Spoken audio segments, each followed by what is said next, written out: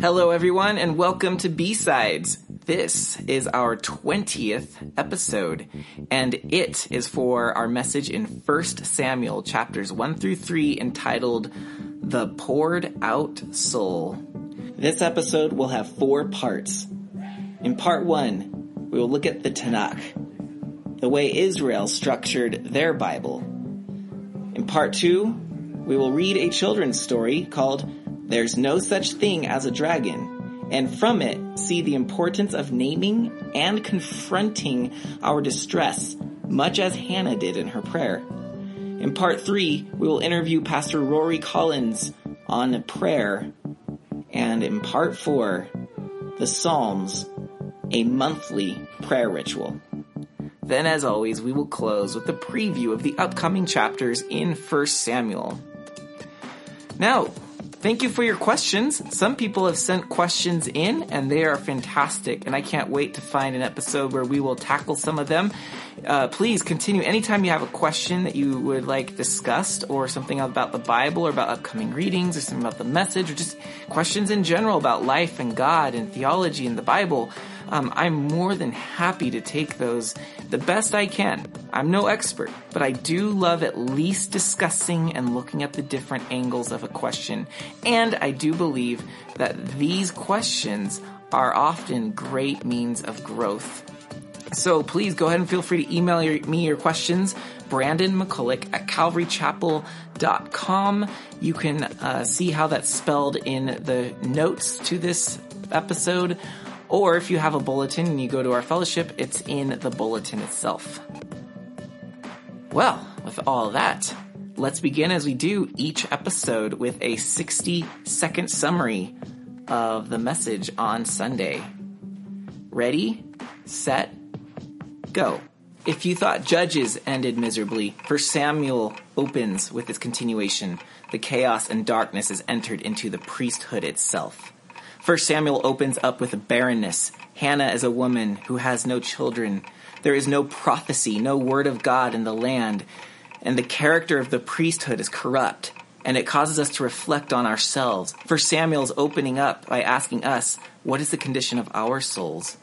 Well, Hannah prays and Samuel is born. Samuel gives Hannah fruit. He also brings prophecy to the land, and he prophesies the end of the corrupt priesthood. How do we bring a Samuel? How do we birth the word of God in our lives? The same way Hannah did. Prayer. She prays and pours out her soul.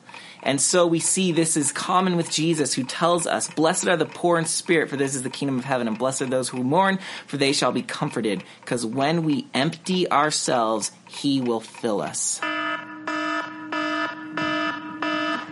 There, about as simply as I can put it in 60 seconds, the message from Sunday.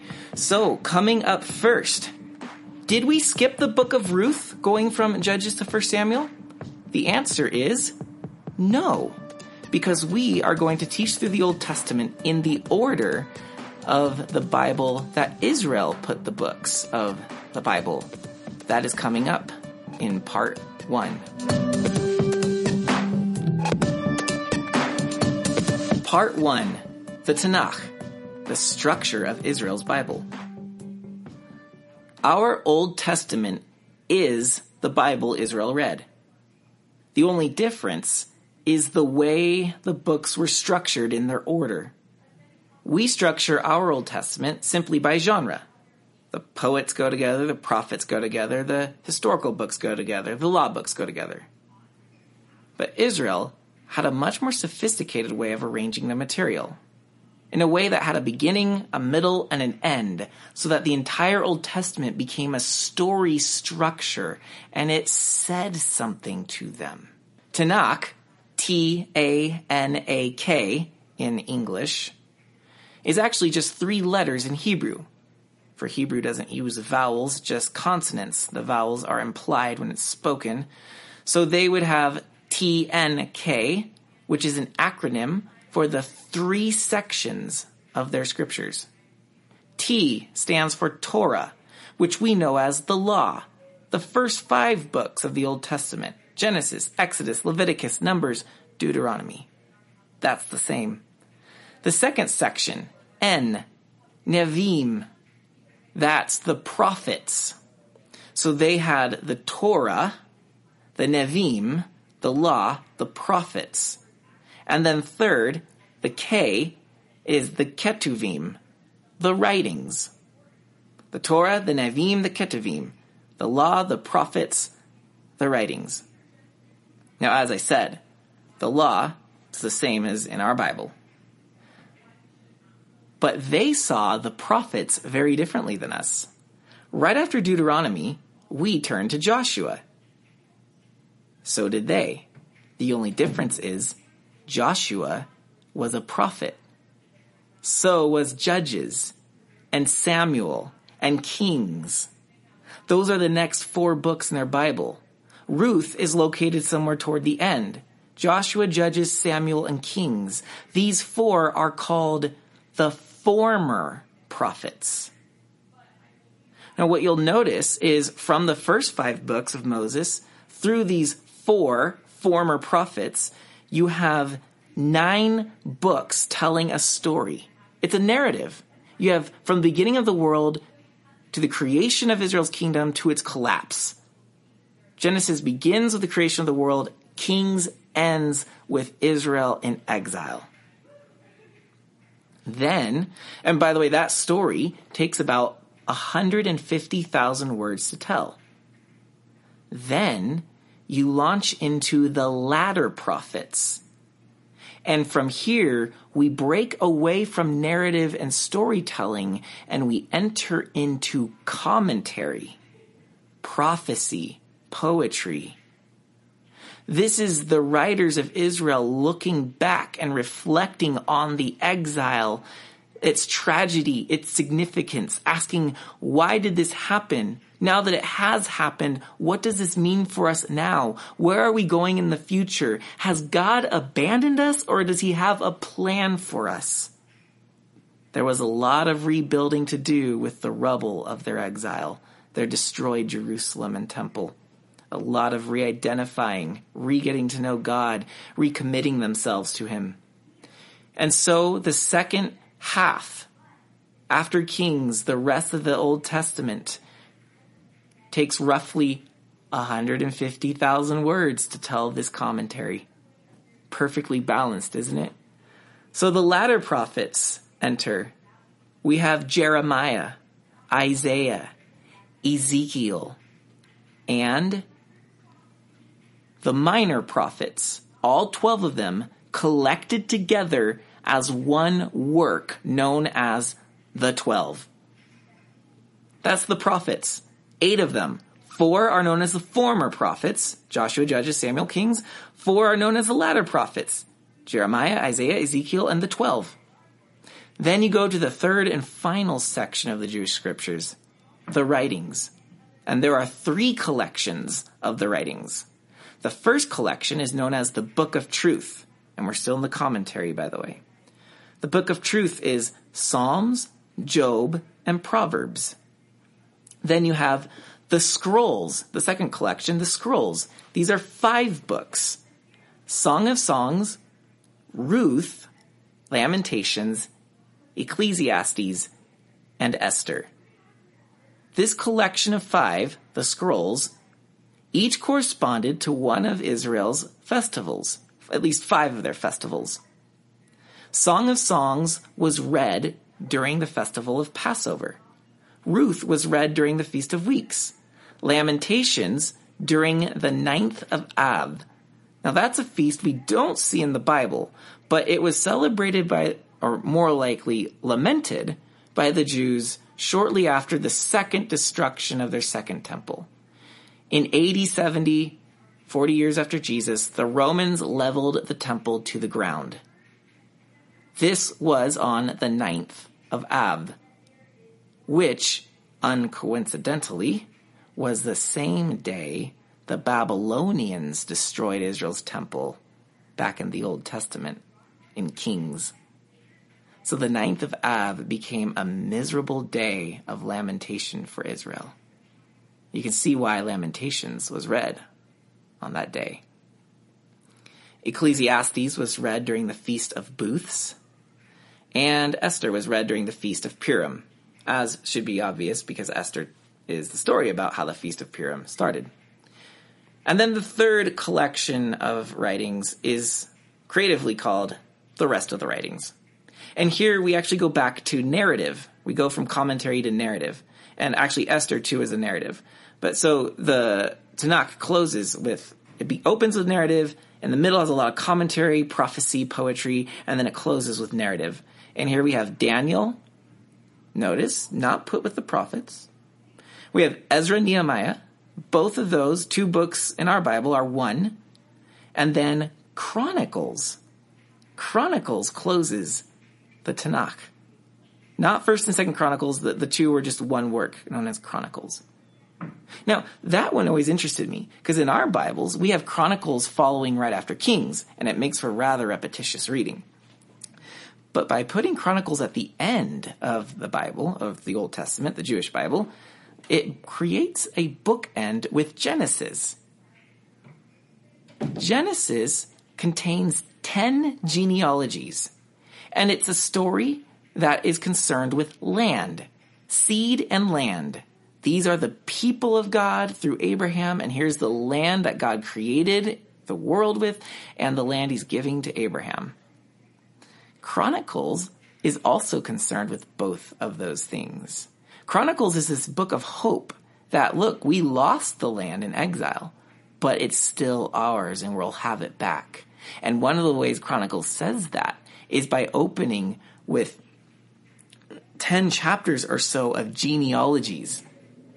Yeah, it is a lengthy genealogy opening that book, mirroring Genesis with genealogies. Chronicles is concerned as well with seed and land.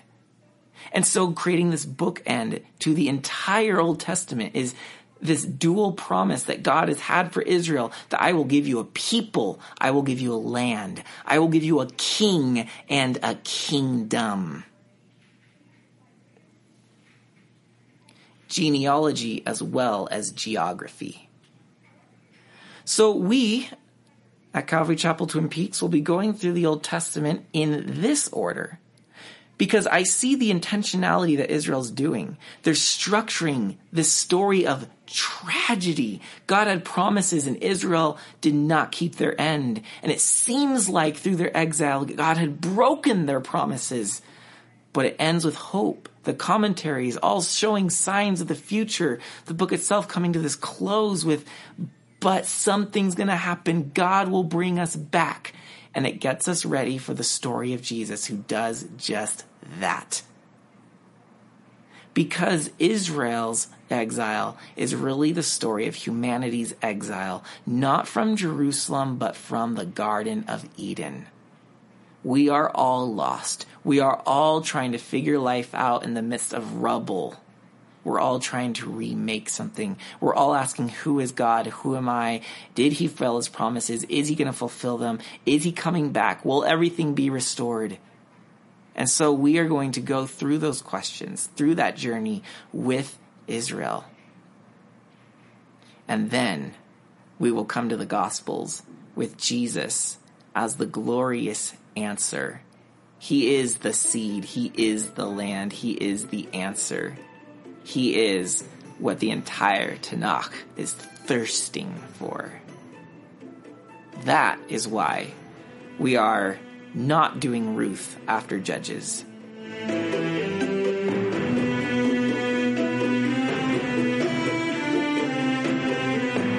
Part 2. There's no such thing as a dragon. The importance of naming and confronting our distress. What we emphasize in the message of the poured out soul is how Hannah is in distress, and yet she does not hesitate to confront that. We read in 1 Samuel 1 that she was deeply distressed and prayed to Yahweh and wept bitterly. And she is, although not audibly, she is naming and giving language and definition to what she's feeling so fervently that the priest sees her lips moving and assumes she's drunk. In response to the accusation, She replies, this is 1 Samuel 1:15, "No, my lord, I am a woman troubled in spirit. I have drunk neither wine nor strong drink, but I have been pouring out my soul before Yahweh. Do not regard your servant as a worthless woman, for all along I have been speaking out of my great anxiety and vexation." So we're going to hear a children's story by Jack Kent. It's 4.5 minutes. As you listen, I want you to focus on what happens when we don't name or identify problems in our lives. And think about Hannah naming, identifying, giving words and language and specificity to what she's feeling. There's No Such Thing as a Dragon. Story and pictures by Jack Kent. Read by Patricia M. Krause. Billy Bixby was rather surprised when he woke up one morning and found a dragon in his room. It was a small dragon, about the size of a kitten. The dragon wagged its tail happily when Billy patted its head. Billy went downstairs to tell his mother. "There's no such thing as a dragon," said Billy's mother, and she said it like she meant it. Billy went back to his room and began to dress. The dragon came close to Billy and wagged its tail. But Billy didn't pat it. If there's no such thing as something, it's silly to pat it on the head. Billy washed his face and hands and went down to breakfast. The dragon went along. It was bigger now, almost the size of a dog. Billy sat down at the table. The dragon sat down on the table. This sort of thing was not usually permitted, but there wasn't much Billy's mother could do about it. She had already said there was no such thing as a dragon, and if there's no such thing, you can't tell it to get down off the table. Mother made some pancakes for Billy, but the dragon ate them all. Mother made some more, but the dragon ate those too. Mother kept making pancakes until she ran out of batter. Billy only got one of them, but he said that's all he really wanted anyway. Billy went upstairs to brush his teeth. Mother started clearing the table. The dragon, who was quite as big as Mother by this time, made himself comfortable on the hall rug and went to sleep. By the time Billy came back downstairs, the dragon had grown so much he filled the hall. Billy had to go around by way of the living room to get where his mother was. "I didn't know dragons grew so fast," said Billy. "There's no such thing as a dragon," said Mother firmly. Cleaning the downstairs took Mother all morning. What with the dragon in the way and having to climb in and out of windows to get from room to room. By noon, the dragon filled the house. Its head hung out the front door. Its tail hung out the back door. And there wasn't a room in the house that didn't have some part of the dragon in it. When the dragon awoke from his nap, he was hungry. A bakery truck went by. The smell of fresh bread was more than the dragon could resist. The dragon ran down the street after the bakery truck. The house went along, of course, like the shell on a snail. The mailman was just coming up the path with some mail for the Bixbys when their house rushed past him and headed down the street. He chased the Bixby's house for a few blocks, but he couldn't catch it. When Mr. Bixby came home for lunch, the first thing he noticed was that the house was gone. Luckily, one of the neighbors was able to tell him which way it went. Mr. Bixby got in his car and went looking for the house. He studied all the houses as he drove along. Finally, he saw one that looked familiar. Billy and Mrs. Bixby were waving from an upstairs window. Mr. Bixby climbed over the dragon's head, onto the porch roof, and through the upstairs window. "How did this happen?" Mr. Bixby asked. "It was the dragon," said Billy. "There's no such thing," Mother started to say. There is a dragon, Billy insisted. A very big dragon. And Billy patted the dragon on the head. The dragon wagged its tail happily. Then, even faster than it had grown, the dragon started getting smaller.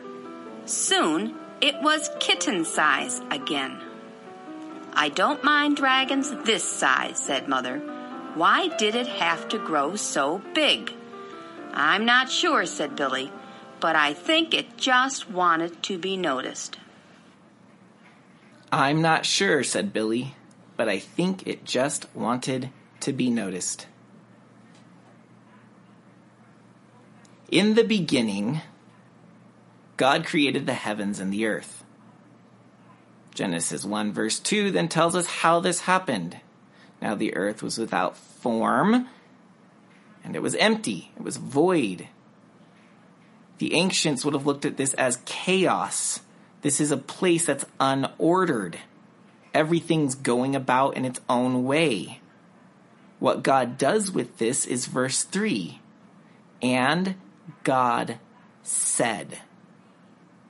Unleashing a series of words coming from the mouth of God. He speaks light, land, sky, birds, animals, humans, so forth. And what was formless and empty was now gaining structure and being filled with purpose and life. Now, of course, there are many principles and insights to take out of Genesis 1. But let us for a moment consider this one. God transformed a chaotic world into something that was very good through the use of words. Language organizes the soul and the world. The lack of language, the lack of addressing, of naming, of articulating, of talking about things, just ignoring it, sweeping it under the rug, problems brew there. Chaos reigns. And one additional point. When humanity was in chaos, the Word became flesh and spoke to us. I think Hannah gives us a great example of what to do when it feels like our worlds are coming unglued. Go to your Father and use specific words, even if they sound ugly and negative and dark. But use words to build your world back up, to give it to God.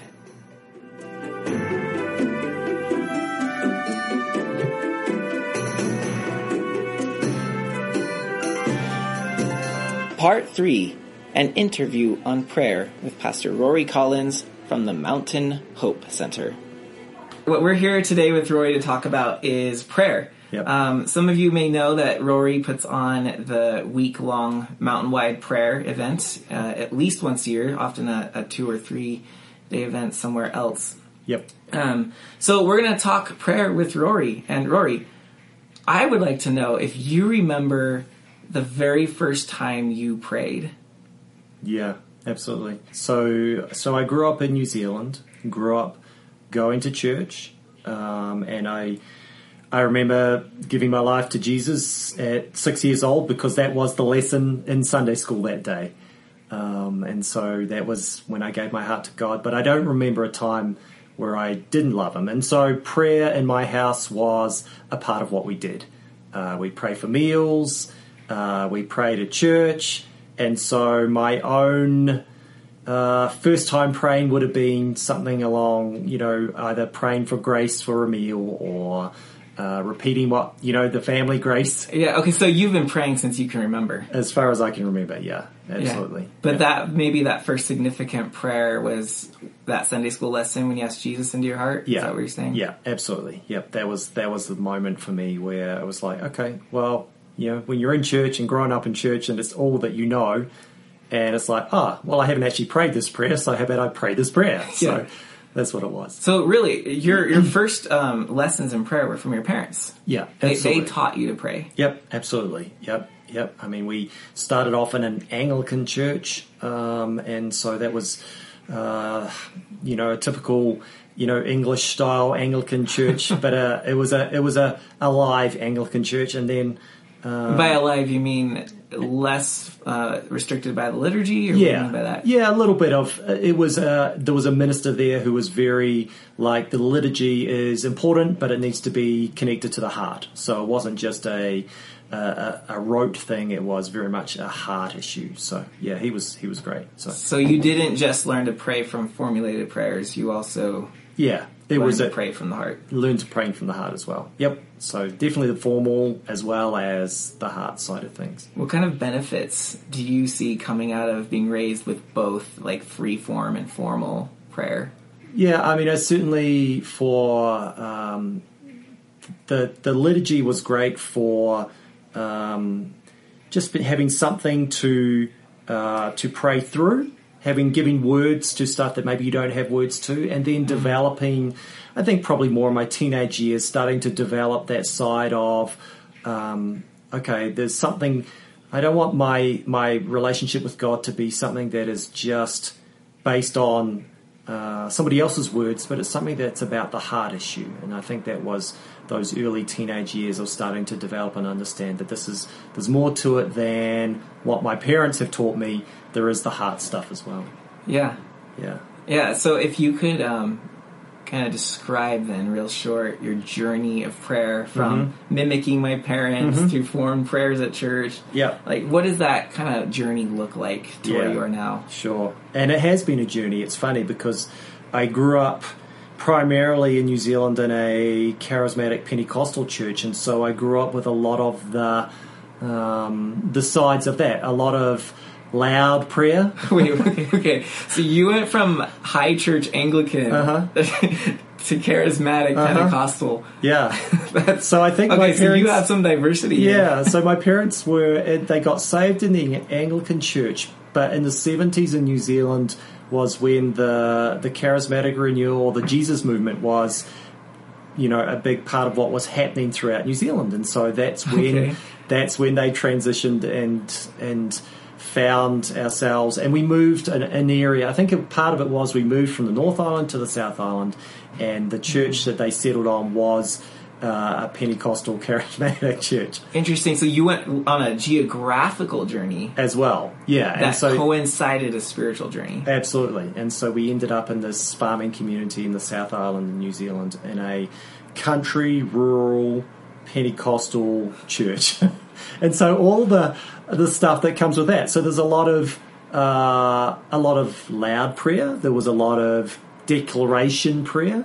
There was a lot of that type of prayer. There was a lot. And for me, I think my journey was, if I'm not praying, there was a whole lot of guilt associated with prayer. And so I think it became a little bit of a doing-based thing. If I'm not doing prayer, there was guilt associated with it. Okay, and then I finished high school, went to university, and then actually ended up in a Bible college in Orange County in America, which is ironically where I met my wife, or coincidentally.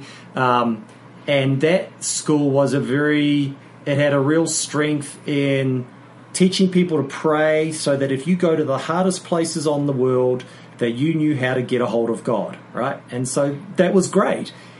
And so we learned very much pray or die was kind of the motto of church. You knew how to pray and how to get a hold of God, or if you're in the hardest places in the world, you're going to die.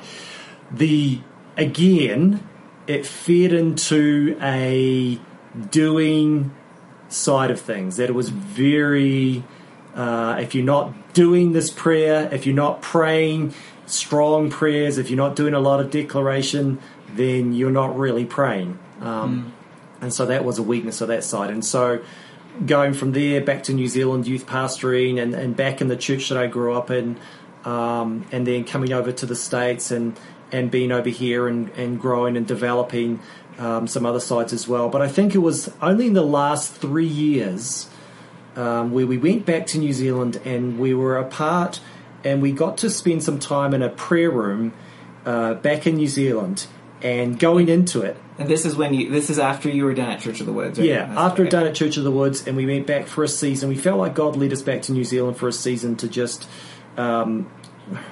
renew, just take some time out and to reflect and see where God wanted us to go. And we would go to this prayer room, and I remember for the first time going and thinking, and they'd have worship music playing, or they'd have somebody with a guitar doing a whole lot of worship. And I remember used to think, this is in prayer, there's no strong moments of declaration, or there's no, nobody's praying the word, or, it's not that they weren't praying the word, but they weren't doing it out loud in a formalized setting, praying through a list of things. But what they developed was this awesome place where primarily the first place was to come in and say, Daddy, what's on your heart today? What do you want to engage in? And it was just this shift of adding to all the good things that we'd learned. It wasn't that the things we'd learned were bad, but they just were one side of the pendulum of a whole lot of doing-based stuff to go into this place of just being. It's okay to be just silent. It's okay to just have some worship music playing and be in contemplation of what I've just been reading in the Word. It's okay that prayer can be this place where I'm, if I'm artistic at all, that I can be painting and engaging with God that way. And it was just this dramatic shift in my prayer life that went from, yes, there is an element to doing, to everything that we do, but going to this place of learning how to just be still and be with God, kind of like when Moses, in Exodus 33, where he met with God face to face and spoke with him as like a friend. And it's like, it just took a whole lot of the guilt, a whole lot of the works, a whole lot of the effort in prayer, and made it this place of that primarily God actually wants to engage with my heart, first and foremost. And then out of that place, the doing comes. But primarily that I need to get back to this place of learning how to just be and connect with the heart of God. I love this journey you're describing. Eugene Peterson, his book on the Psalms is called Answering God. Right. And his thing is that prayer is first and foremost a response to something God has already done or has already said. Yes. And I love, because the journey, if I'm hearing you right, is early on, it's almost like God hear us. Yes. We're trying to get something going on here, and then it moved into, wait. Yeah. He's already doing something. Let's catch up to him. Let's pause for a moment and respond to what we're hearing, feeling, seeing. Absolutely. Because so much of our prayer what I learned was, we come to God with our list of things for him to do for us, right? Whereas he's already done everything that we need. And like you say, we are responding to him in his heart. And from that place of getting myself in line with where he is, then my doing part becomes a whole lot easier. And so, and so it's almost like a better understanding of grace. Yeah, absolutely. Yeah, because and it was, I'm so grateful for my upbringing. I'm so grateful for strong prayer and declaration. But now that side of my life comes from the place of actually being in his presence, learning to hear his voice and hear what he's wanting me to actually be in the business of doing, rather than coming to him with my list, which he already knows about anyway, and my list of things that I need him to do, and trying to connect with what he is saying to me in any given moment. So is this sort of this journey, and where you're describing where you're at now in the last 2 years, is this where the week of prayer, setting up a prayer room, and inviting community to, is that what it looks like? Is that sort of a walk through Rory's personal prayer habits? Yeah. We set up Mountain Prayer Centre. We tried to set it up as something where, and it's honestly, my wife is the one. She's the one who has the biggest heart for this, and I'm right there with her on it. But she's the one who really has the heart for the prayer centre, and so the whole goal with doing like a 24/7 prayer week, where we set up a room, and we've been doing it at Alpine Camp. And we have it set up that people could come, they can own an hour of prayer, trying to create a 24/7 chain, Right, which is going. great. Yep, which is great. But the whole point is that people would come into the room, and we have different helps. We call them prayer stations, where we take them through a theme of where we're going for the week to help people engage with prayer. And so the heart of it is that we would try and help people to grow from this place where prayer is just for a few, it's just these things, but actually it's so broad. You see, you're taking people on your journey. Yeah, trying to help people to, and if people come in and they just open their Bible and pray and they've got the worship music playing, great. It's not like we want people to do a certain thing, but we're trying to help people through having prayer stations and trying to help people to engage. Like we have these different ones. We might have, a station that's based around communion and doing that. But we might have we set up in one of the years we did it, we set up a little booth, like a prayer booth that you might see in a Hebrew, kind of culture. And you might see a little place, there was a place where people could come and maybe just be silent before the Lord, or come into that little place and just in confession and recognizing their heart before God. And so just trying to use different elements of how broad and diverse prayer is. Yeah. Because it is so broad, and that's the heart of our Creator. He made us diverse. He wants us to connect with Him in diverse ways. So prayer is almost like it's like a language. Yeah. There's no one way to pray. Yeah, exactly. How would you relate to your, the way you relate to your wife versus the way I relate to my wife are going to be totally different ways that we relate, love languages, the things that are a part of how we connect with connection. That's the word. How do we connect, with the people that we're involved with day to day? And the same thing is with, how we do prayer. It shouldn't be this narrow way that we only do prayer and it must be 30 minutes and it must be this list of things we do.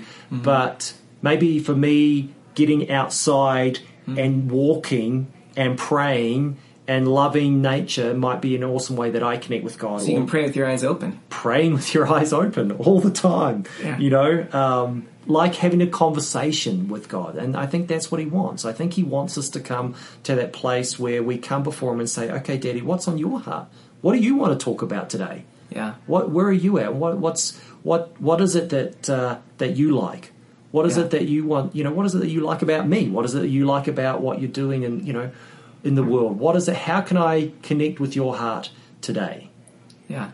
I've been to the prayer center, I really appreciate how there's a space that's designated to prayer. Yep. This room, that is its purpose. And when you walk in, you almost feel like you're walking into a cathedral. Right. The way that they're very silent and you can tell I'm in a holy place. Yep. Yet cathedrals are intimidating. Right. With their high vaulted ceilings and stained glass window and am I holy enough to be here? Yeah. But this was such it felt like you were welcome. Kind of like that place of quiet like a cathedral, but without the cathedral. Yeah.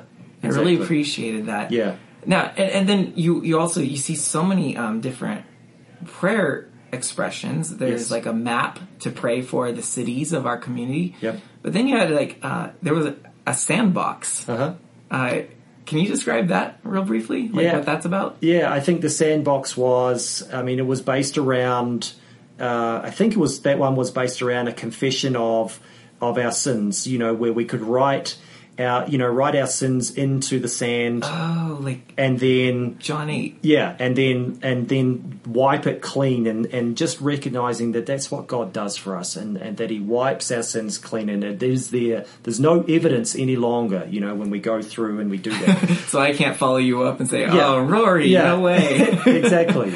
I think that's what that one was, or it might have been something different. But it reminds me when Jesus started writing in the dirt at the temple. Yeah. Yeah, and just trying to be... I don't condemn you, go and sin no more. Yeah, we're just trying to get people to engage our hearts with God, because we are so diverse and we've been created in these amazing ways, and just trying to think of ways that how can I connect my heart to God and hear what He's saying to me? Kind of aligning myself with Him. Right. How can I align myself with what God is saying and doing in any given moment? Do you feel like you gravitate towards certain practices in different seasons of life? Yeah, absolutely. I mean, for me, like, we still have Mountain Prayer Centre. We have a weekly set of hours that we're open. So we do the 24/7 week, 2 or 3 times a year at Alpine in that place. We have Mountain Prayer Centre located over in Dark Canyon there at 555 Dark Canyon, that people could come 2 to 4 on a Monday, Tuesday, 6 to 8 on a Wednesday, 9 to 11 on a Thursday morning, and then Saturday morning and Saturday evening. And the heart, and we have it set in such a way that, we want a similar sort of experience, that anybody could walk in at any time and engage that way. But you don't have to come to a place to do that. You can engage with God anywhere. That's the place we have. And so for me, sorry, your question was, for me, I love worship music going. I love being in that place. When I go to prayer room, I have my iPod plugged in. I have some worship music going. Sometimes I'm walking. Sometimes, I'm walking around my room and around the room and I'm praying. Sometimes I've got this really comfortable chair that I sit in, and it's right there, and I just open my Bible and it's, just spending some time, saying, God, what are you wanting to say? I'm not very artistic, but we have these awesome arts stations set up. Yeah. And people have done these awesome art stations, and they've done these awesome pictures of whatever, God's put on their heart, and they've got a verse or they've got a picture, and I look at them and go, that's awesome. I'm so happy for them. For me, it would be stick figures, and that would be awful. But just those are my practices, some of those sort of things. Contemplation. And what do you mean by that? Taking the time, maybe I've just read some scripture and stuff, and rather than just rushing through it, taking time for meditation, contemplation, thinking about what I've just read, and people, they talk about meditation and the tie into Eastern stuff. Well, that's emptying the mind.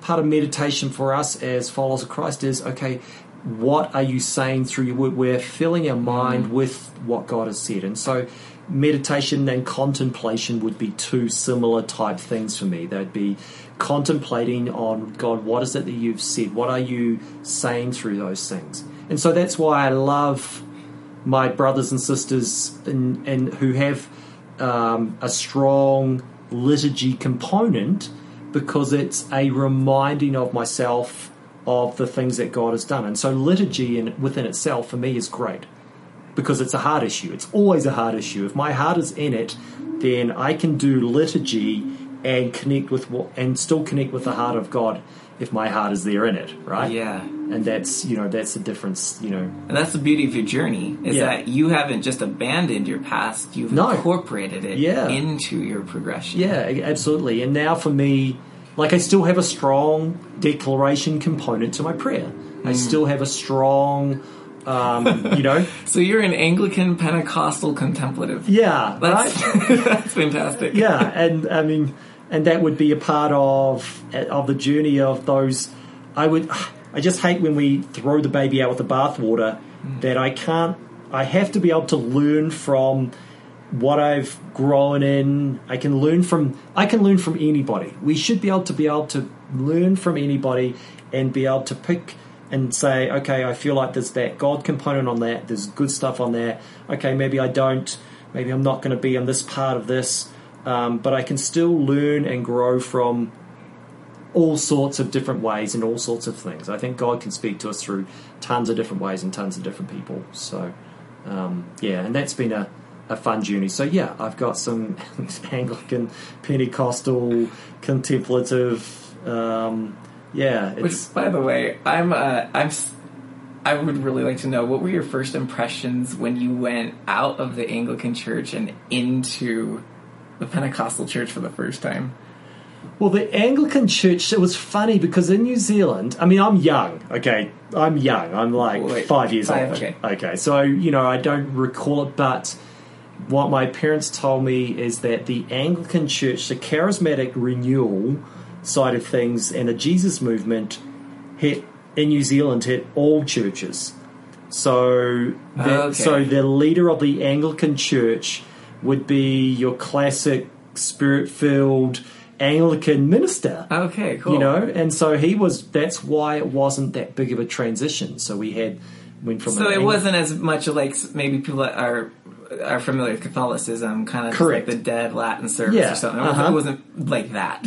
Yeah, and I mean, these days you get your charismatic Catholics, and there's such a mix of things, and that's why I guess I hate the labels a lot, because it's like, okay, I look at myself and go, well, there's absolutely parts of every denomination that I want to. I want to be sure the charismatic, absolutely, the gifts, Pentecostal, the power, but the Word of God from an evangelical side, that's got to be a huge component of who I am. Holiness movement, I want to be affected by my own sanctification and the desire to be walking out a life that is in that continual sanctified process. So, don't love those denominational.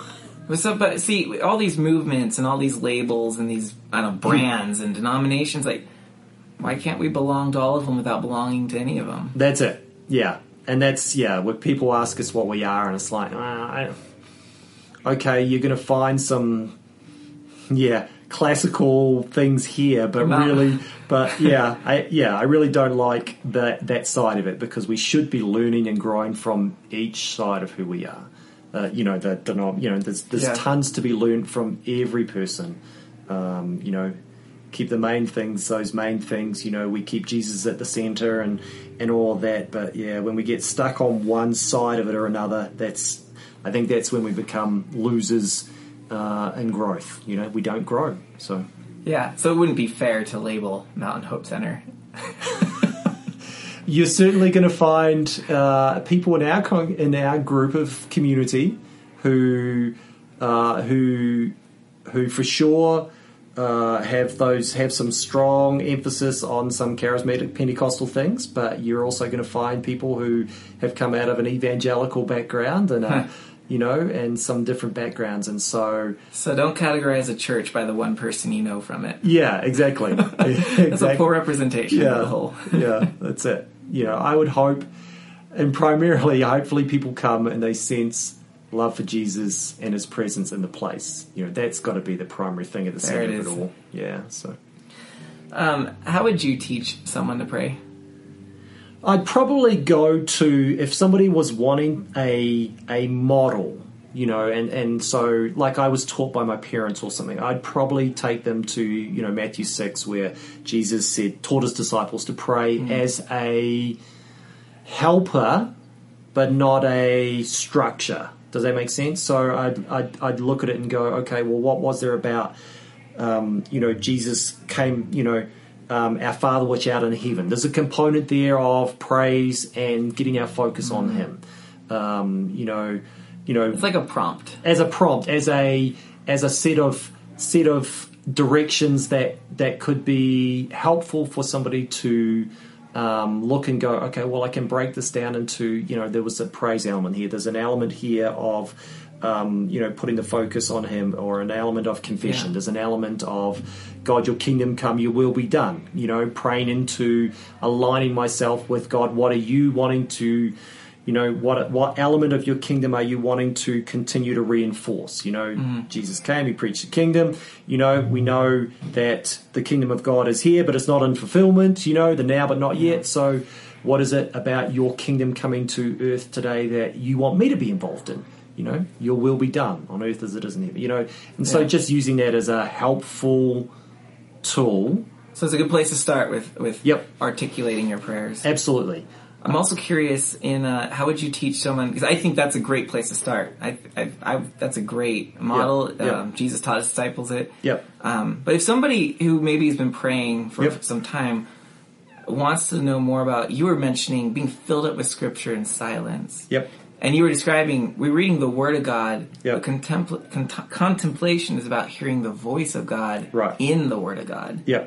How would you introduce somebody to that? I'd probably really encourage them to start with the Psalms, because the Psalms have so much, they're poetic, they're real heart connections stuff. And I'd probably encourage them to go and to, because the Psalms are real, they're David's heart, they're his, him in the ups, the downs, the elements there. And I'd encourage them to find a Psalm and just to read it through, and then just to be thinking about it, to even be, have a go at singing the Psalm, because a lot of them were song, but just to think of ways that you could, read it through 2 or 3 times and just be stopping and asking, okay, God, what is it that you're wanting to say to me out of this little section right here? What is it that's going on in my life today that you're wanting to align me with your heart? So do you repeat certain phrases of the Psalm over and over, or do you literally sit in silence? How do you combat a distracted mind? What is literally happening while you're listening to God? Sure. I think, I've got a mind that gets distracted easily as well. And so I would probably be, it takes practice and it does take discipline. So there is a discipline element about it. I think there is an element where we, it does take some time to get our mind in the right place, tell our mind to be still.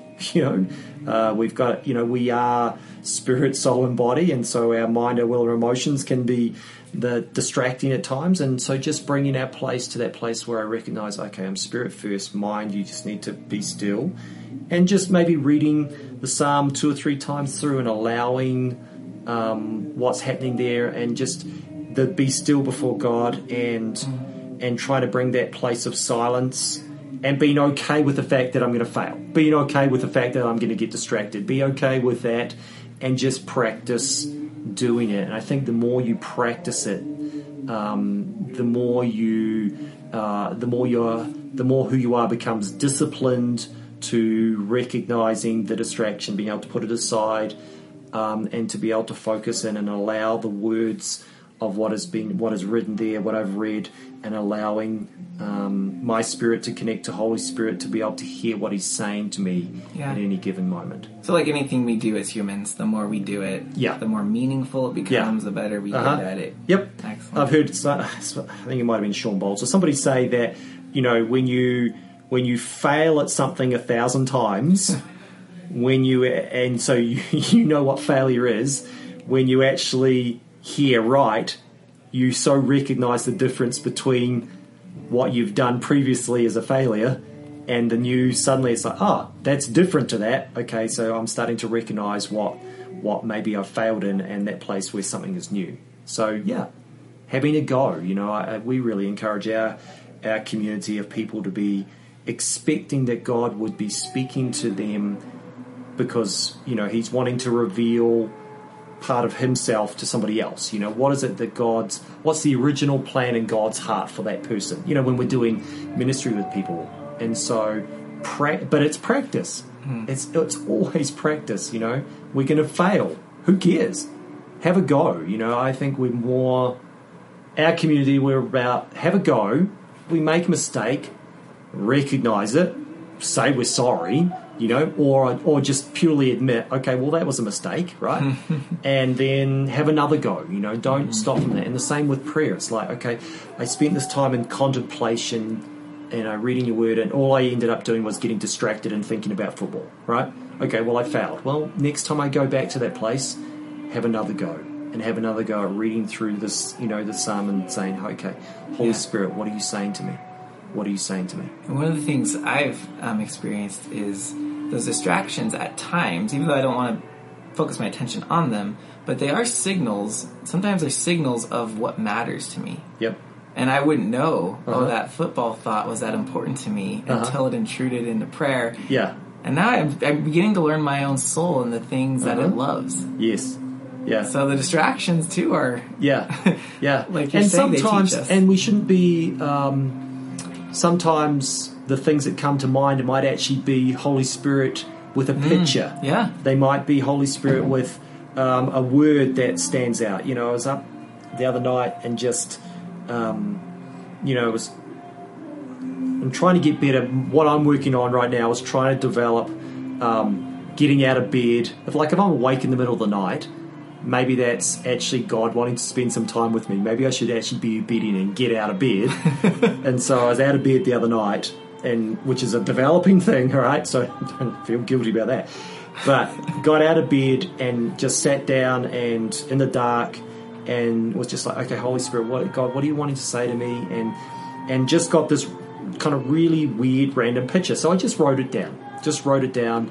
And the more that I thought about it and spent some time with it, it felt like it was something for, it felt like it was a God moment for something. So I'm looking for, okay, God, well, is this for me? Is this for somebody else? Is this an encouragement for, And so just trying to be in the place where, yes, silence and contemplation and developing that discipline is good for God to speak to us. God will bring us pictures, what does that picture mean? Asking him, God, what are you saying? What do you mean by that? What is going on? And just trying to develop a sense of recognizing these moments where he gives us these words or gives us these pictures and writing it down and then looking for the moment of how does that connect? It's like a big puzzle. It's a treasure hunt of, okay, well, this may mean nothing. It may be just totally a thought of my own. But maybe it's not. Maybe he's got this for somebody. Maybe this is something for something. Maybe it's for me. Maybe it's an encouragement for me. God, what do you mean by that? What are you saying in this moment? And when you describe what's going on in you with prayer, it's easy to see how Jesus can spend all night on the mountain in prayer. Yeah. But when you think that he's up there rambling a list of requests and things, you're going, how? There's no way you can spend all night doing that without... being bored to tears or something. I don't know. Yeah, well, I mean, that's so key. Is Jesus, he didn't, he said, I don't do anything unless I, hear the Father say it or do it first, And so he's spending time with the Father, getting connected on all that he's to be doing, all the healings, the miracles, and all those things. To me, I'm looking at it and going, well, surely he must have been hearing from the Father on what he was and wasn't supposed to be doing. And it's that word you used earlier, alignment. Yep. Prayer is feeling the rhythm of God. Yeah, and it just takes the guilt away from the doing. My doing now comes out of the place of having spent time with him, that, okay, this is the assignment in the doing, as opposed to I feel guilty because I haven't spent enough time, and trying to remove that from people's lives. That there are the disciplines, okay? Don't get me wrong. There is an element to our lives that is discipline. Right. But if my doing is based out of guilt, then I'm missing the relationship, But we can't sit here and compare badges. How many hours of prayer have you done in your life? And how many have I done? Yeah. That's not what it is. And if I have to spend time with my wife, then I'm in a bad relationship. I want to spend time with my wife in the same way I want to spend time with God, because it's that heart-to-heart engagement. And then out of that place then comes the assignments and the different things that I'm, that I get to do and are a part of. But primarily, I think that's been the biggest thing I've learned in the last few years, is just being with him, adding being to my doing, right? I've got to learn to just be and be okay with, if the only thing I do for the next hour is spend time loving him, telling him how awesome he is, as I read the Psalms and David's praising, and I'm reading that back to him, that's enough. That's enough. The day and night, prayers being offered as incense up to, the throne of God out of Malachi, or everybody gathering around the throne and worship and adoration. Well, that's if all I do is spend time sitting in a room, in a prayer room, or walking and praying, or just being in that place of loving Him, that's enough. That's actually enough. That's enough. Because you're a human being, not a human doing. Yeah. Which is, I know that's, it's a cliche thing, but it really is. Learning to just be with Him has changed my prayer life in the last 3-4 years. It's absolutely transformed it from a guilt-based discipline to a place of love and engagement with the heart of the Father. And that is a growing thing. And so now it becomes an enjoyment. Like, I enjoy prayer. I used to hate it. It used to be one of those disciplines of, I've got to do this. I haven't done my Bible. I haven't done, my prayer. I haven't done this. And now it is a place of a nice, comfortable chair, a great hot drink, cup of coffee, and some music going, and just loving and worshiping Him out of that place. And sometimes it's reading my Bible. Sometimes it's, praying through certain things. Sometimes it's just sitting there and just being, and just feeling, having nothing to say or do, but just being in His presence and feeling like He is there with me, and feeling His presence and peace. Feeling that peace of God that just rests around about you. That's awesome. That's changed my prayer life. So excellent. Pastor Rory Collins from Mountain Hope Center on prayer. Thank you, Rory. Awesome. Thanks, Brandon.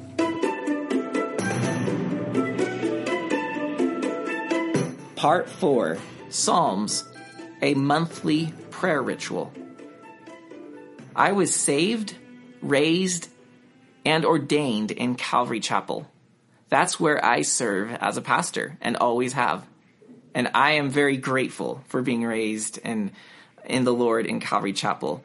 It has undoubtedly given me a love for Scripture that I perhaps would not have acquired anywhere else. Calvary Chapel has taught me how to read the Bible as God's Word, and I am forever grateful for that. With that said, and this is not a knock at all, but with that said, I have also been sheltered from many other traditions in Christianity. And one of those is the practice of reading the Psalms on a monthly basis. Now, for some of you, this may not be a surprise at all, and you can skip right over this.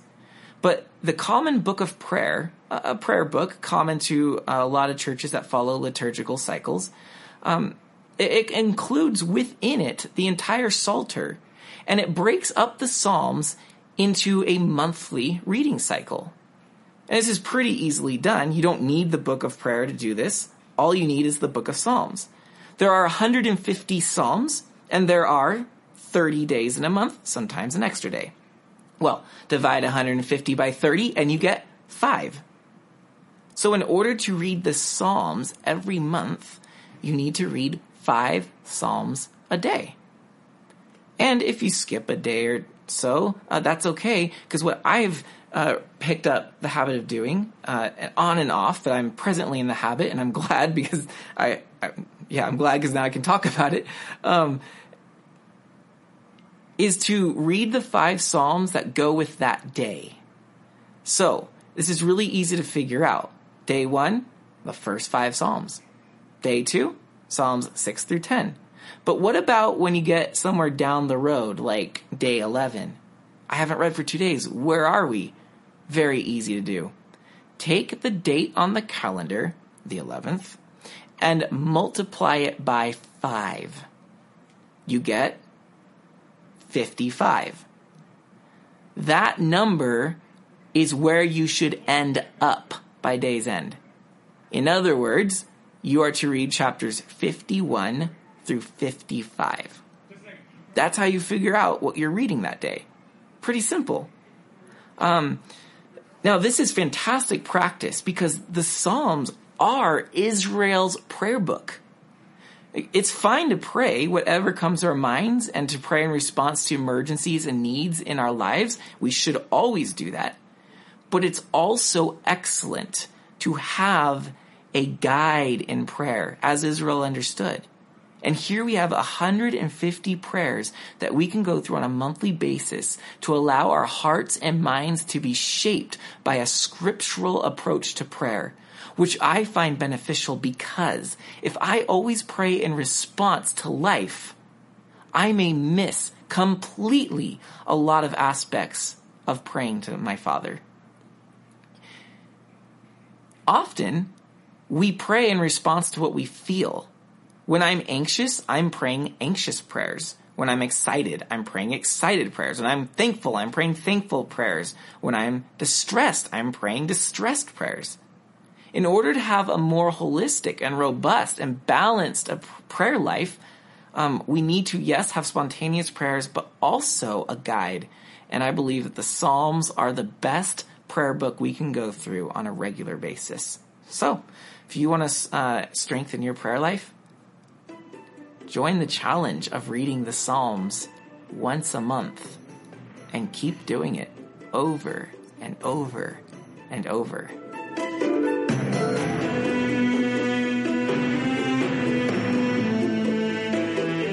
And now our preview of the next chapters in 1 Samuel. We will be covering chapters 4 through 15, but I will not be teaching from all of them. I will be focusing mainly on Sunday on chapter 8, where Israel demands a king, and then in chapter 15, where Saul fails and is rejected from being king. And when that happens, this will set up the next series of chapters where David is anointed to be king. One of the things that we should look for as we read this is, what is it that Israel wants in a king? And what is it that this king wants in his position?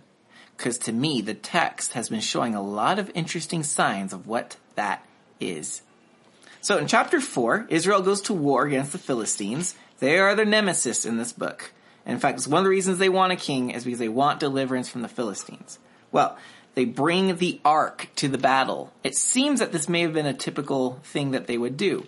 The priests bring the ark out. It rallies the troops. It was supposed to inspire fear in the other nation. But Israel falls in battle. Part of Samuel's prophecy over Eli's priesthood, that it would fall in one day. And so Eli's sons, the priests, are slaughtered. The ark is captured. Eli hears news of this, and he falls over backward, breaks his neck, and dies. So the Philistines have captured the Ark of the Covenant, the throne of God, which was usually reserved to be held in the Holy of Holies. Now, you might be asking, how did the ark get out of the Holy of Holies? It's not supposed to be like that. And you're exactly right. But remember, 1 Samuel opens the way Judges closed, with chaos, disorder, and darkness. And so the immorality that was spreading throughout the nation had seeped as deeply as the priesthood itself. And so they're doing things out of the ordinary. We already saw it in chapter 2, how the priests would take meat from the worshipers as they made their sacrifices. They would select the portions that were supposed to be for God and eat them themselves. They would sleep with women who would come to serve at the temple. And so here's another oddity. Oh, another one that was hinted at is chapter 3 said the lamp of God had not yet gone out. So it seems that they didn't keep it burning continually, the lampstand, which they were supposed to do. And then we see this, the Ark of the Covenant being brought out for war. So whatever's going on, it doesn't seem that any of it's normal. The priesthood's corrupt. The whole worship system of Israel is not quite where it should be. And now the ark is captured. So this is perhaps the depths of the darkness that Israel has plummeted to. The enemy holds the Ark of the Covenant, the symbolic throne of Yahweh on earth. But the Philistines pay a price. Dagon, their god, is found fallen face down before the Ark. That's just a fantastic story you need to read about in chapter 5. And then the ark, God's presence through the ark is bringing plagues to the Philistines to the point where they don't want it anymore. What was once the grand prize of beating Israel, the Philistines say, we don't want this ark anymore. Give it back to Israel. So they send it on a cart with oxen back to the Israelites.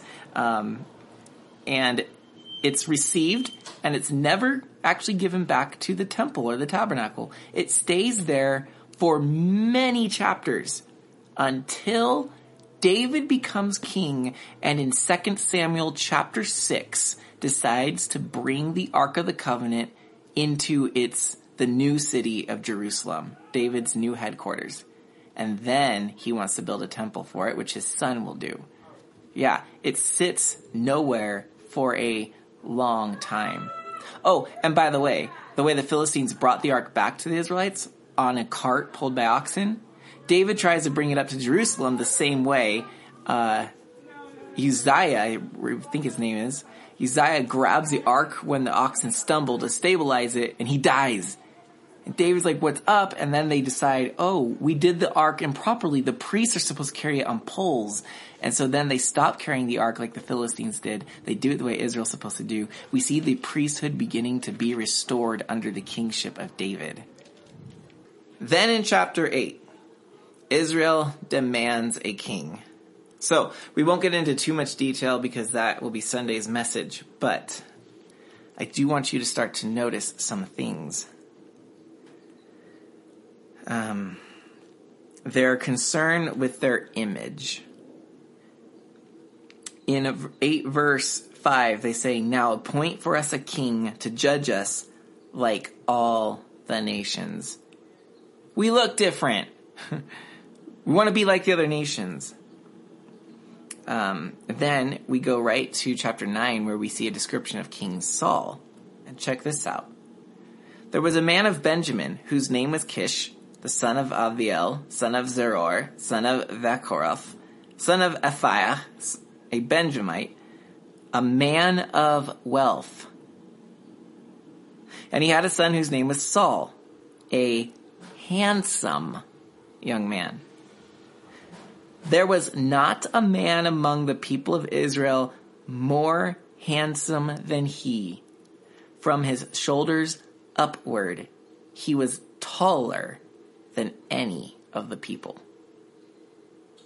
Did you hear that load of description about what an awesome guy Saul was on the surface? He's from a man of wealth, handsome young man. No one is more handsome than he. And then fourth, from the shoulders upward, he was taller than any of the people. Now, that word taller, you need to know, is the Hebrew word gavoah. Gavoah. It's not the first time you've seen this word in Samuel. Back in Hannah's prayer in chapter 2, she prays this: there is none holy like Yahweh. There is none besides you. There is no rock like our God. Talk no more, so gavoha, gavoha. Let not arrogance from your mouth. Okay, she says, talk no more so very proudly. Let not arrogance come from your mouth. Very proudly. It's tough for translators here because it's the Hebrew word gavoha, gavoha, twice. And so the translator's like, what do you do with this? It's a word that literally means tall or to be exalted. And so they decided that it's saying, don't talk in an exalting way. So they put very proud because it's mentioned twice. Well, it comes to Saul. So Hannah's prayer is, of course, about the high being brought low, the low being brought high. And so here we see this word gavoach mentioned the first time. And there's this admonition, don't be gavoach. Then we're introduced to Saul in chapter 9, verse 2, and from his shoulders upward, he was taller. He was gavoha than any of the people. See, what the author here is doing is not just giving us a physical description of Saul. Oh, he was a tall person.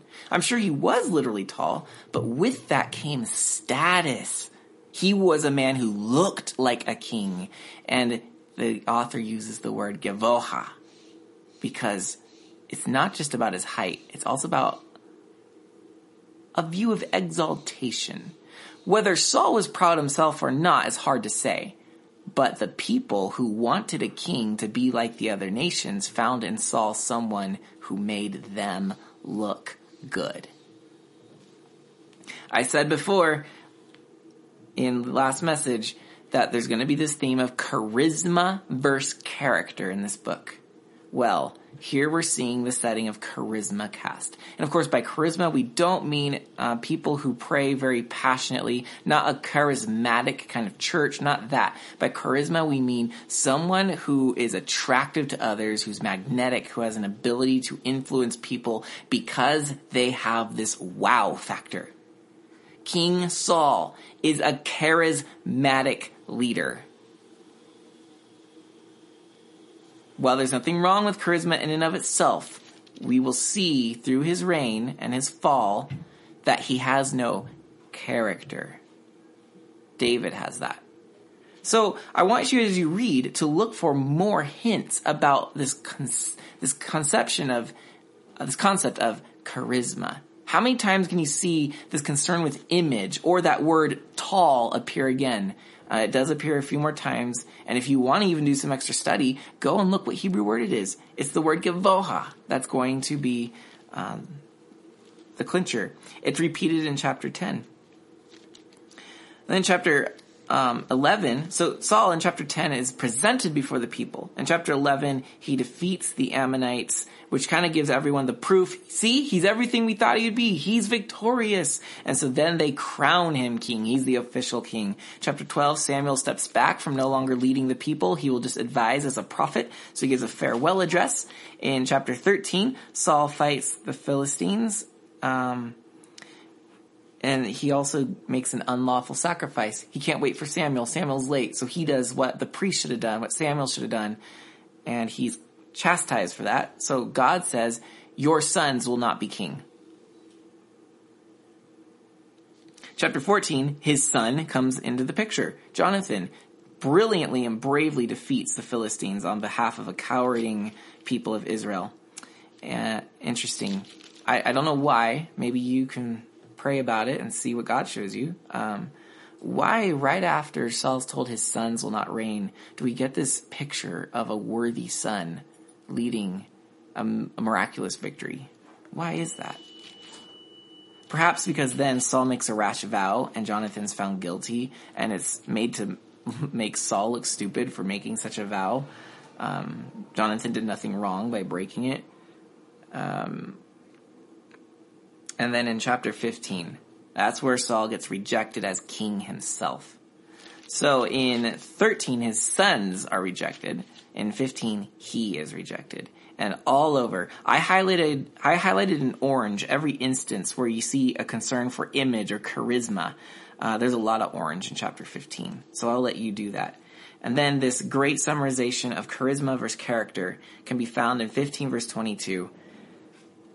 Has the Lord a great delight in burnt offerings and sacrifices, as in obeying the voice of the Lord? Behold, to obey is better than sacrifice, and to listen than the fat of rams.